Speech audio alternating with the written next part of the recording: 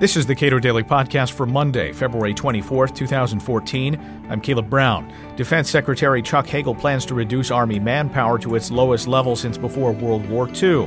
That may look like a dramatic shift, but much of that is to be expected. Technological innovation and winding down wars should save Americans money. Chris Preble, Vice President for Defense and Foreign Policy Studies at the Cato Institute, comments. How much of what Secretary Hagel is proposing is something that should be expected? I think most of it should be expected given the budget realities, that we are still in a serious deficit situation, that the budget – there are budget caps in place. Of course, they were relaxed modestly by the Ryan-Murray compromise that was negotiated back in December, but there are still spending caps in place, and so the Pentagon had to do certain things to get under those caps. More generally, the war in Iraq is over. The war in Afghanistan is drawing down, and there is very little enthusiasm on the part of the American people for additional wars, appropriately, because those kinds of wars that we were planning to fight in the 2000s turned out to be very costly and unnecessary to U.S. security, and I would argue actually harmful to U.S. security by drawing us into other people's political disputes. Now, this is from the New York Times story on the subject. These are from Pentagon officials speaking anonymously. One result, the officials argue, will be a military capable of defeating any adversary, but too small for protracted foreign occupations. To which I and most Americans would say, good. That's slightly tongue-in-cheek, of course. What the Pentagon worries about, and I think with some justification, is that while they are going to have fewer assets, fewer people to deploy around the world, there will still be the desire on the part of policymakers on this side of the Potomac to send that smaller force in lots and lots of places. So as with everything, we have a potential means versus ends gap, and my goal has always been, since I've been here, to focus on the ends. But the Pentagon, by necessity and by tradition, is focused on the means. They can't really change, or at least they're subject to being to having the ends change but without a lot of input from them. Now, the headline that is being thrown around is essentially that we would have the smallest military since before World War II. Isn't that to some extent also to be expected given technological innovation and the benefits of that? Exactly. We do lots of things with fewer people, from farming to manufacturing to me doing things around the house that I used to rely on other people to do because of technology and because of access to more things.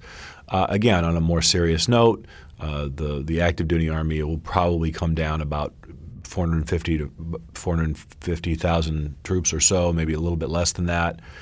To put that in perspective, the high point of the post 9/11 force was about 566,000.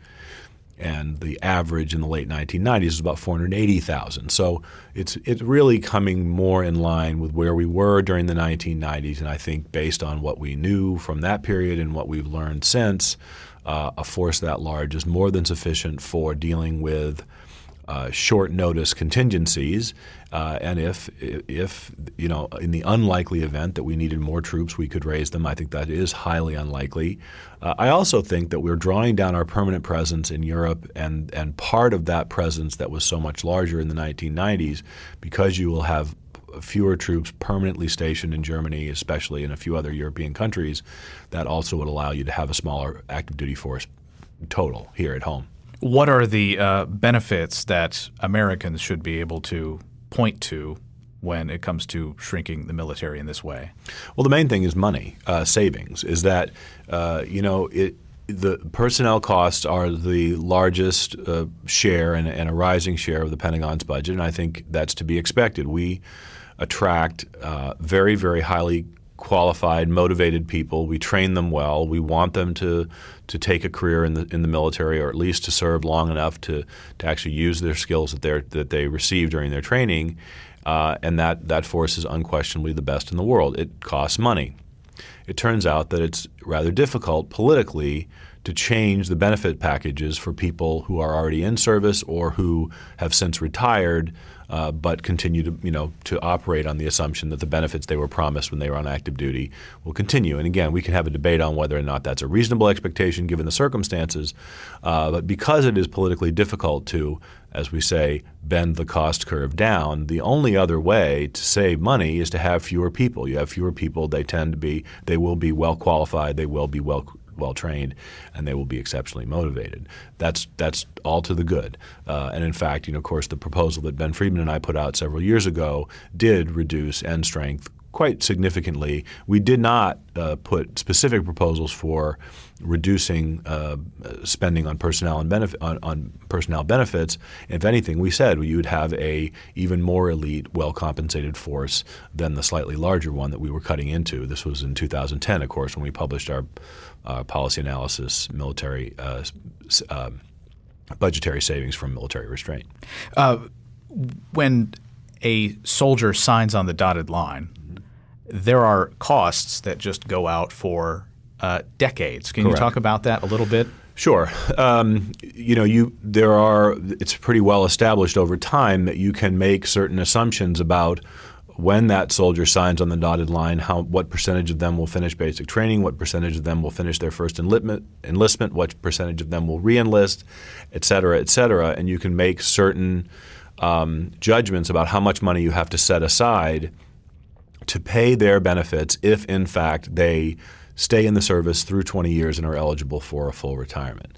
Of course, only a small percentage actually do reach that level, but everyone who participates, it's a math problem, basically, a complicated one, but a math problem nonetheless. And so I do think, while it has proven extremely difficult to change the benefit package for existing troops and for those who are retired but who, again, entered the service with certain expectations, I do think it's politically possible to make changes for new enlistees so that they're essentially entering with a new set of expectations. What happens to the Navy under Secretary Hagel's plan? Well, it appears that they're committed, at least in principle, to retaining 11 aircraft carriers. There was some talk about going down to 10, but one of the aircraft carriers, the George Washington, which is scheduled for kind of refueling and upfit, refit, et cetera, that appears that they're still planning on it. In order to do that,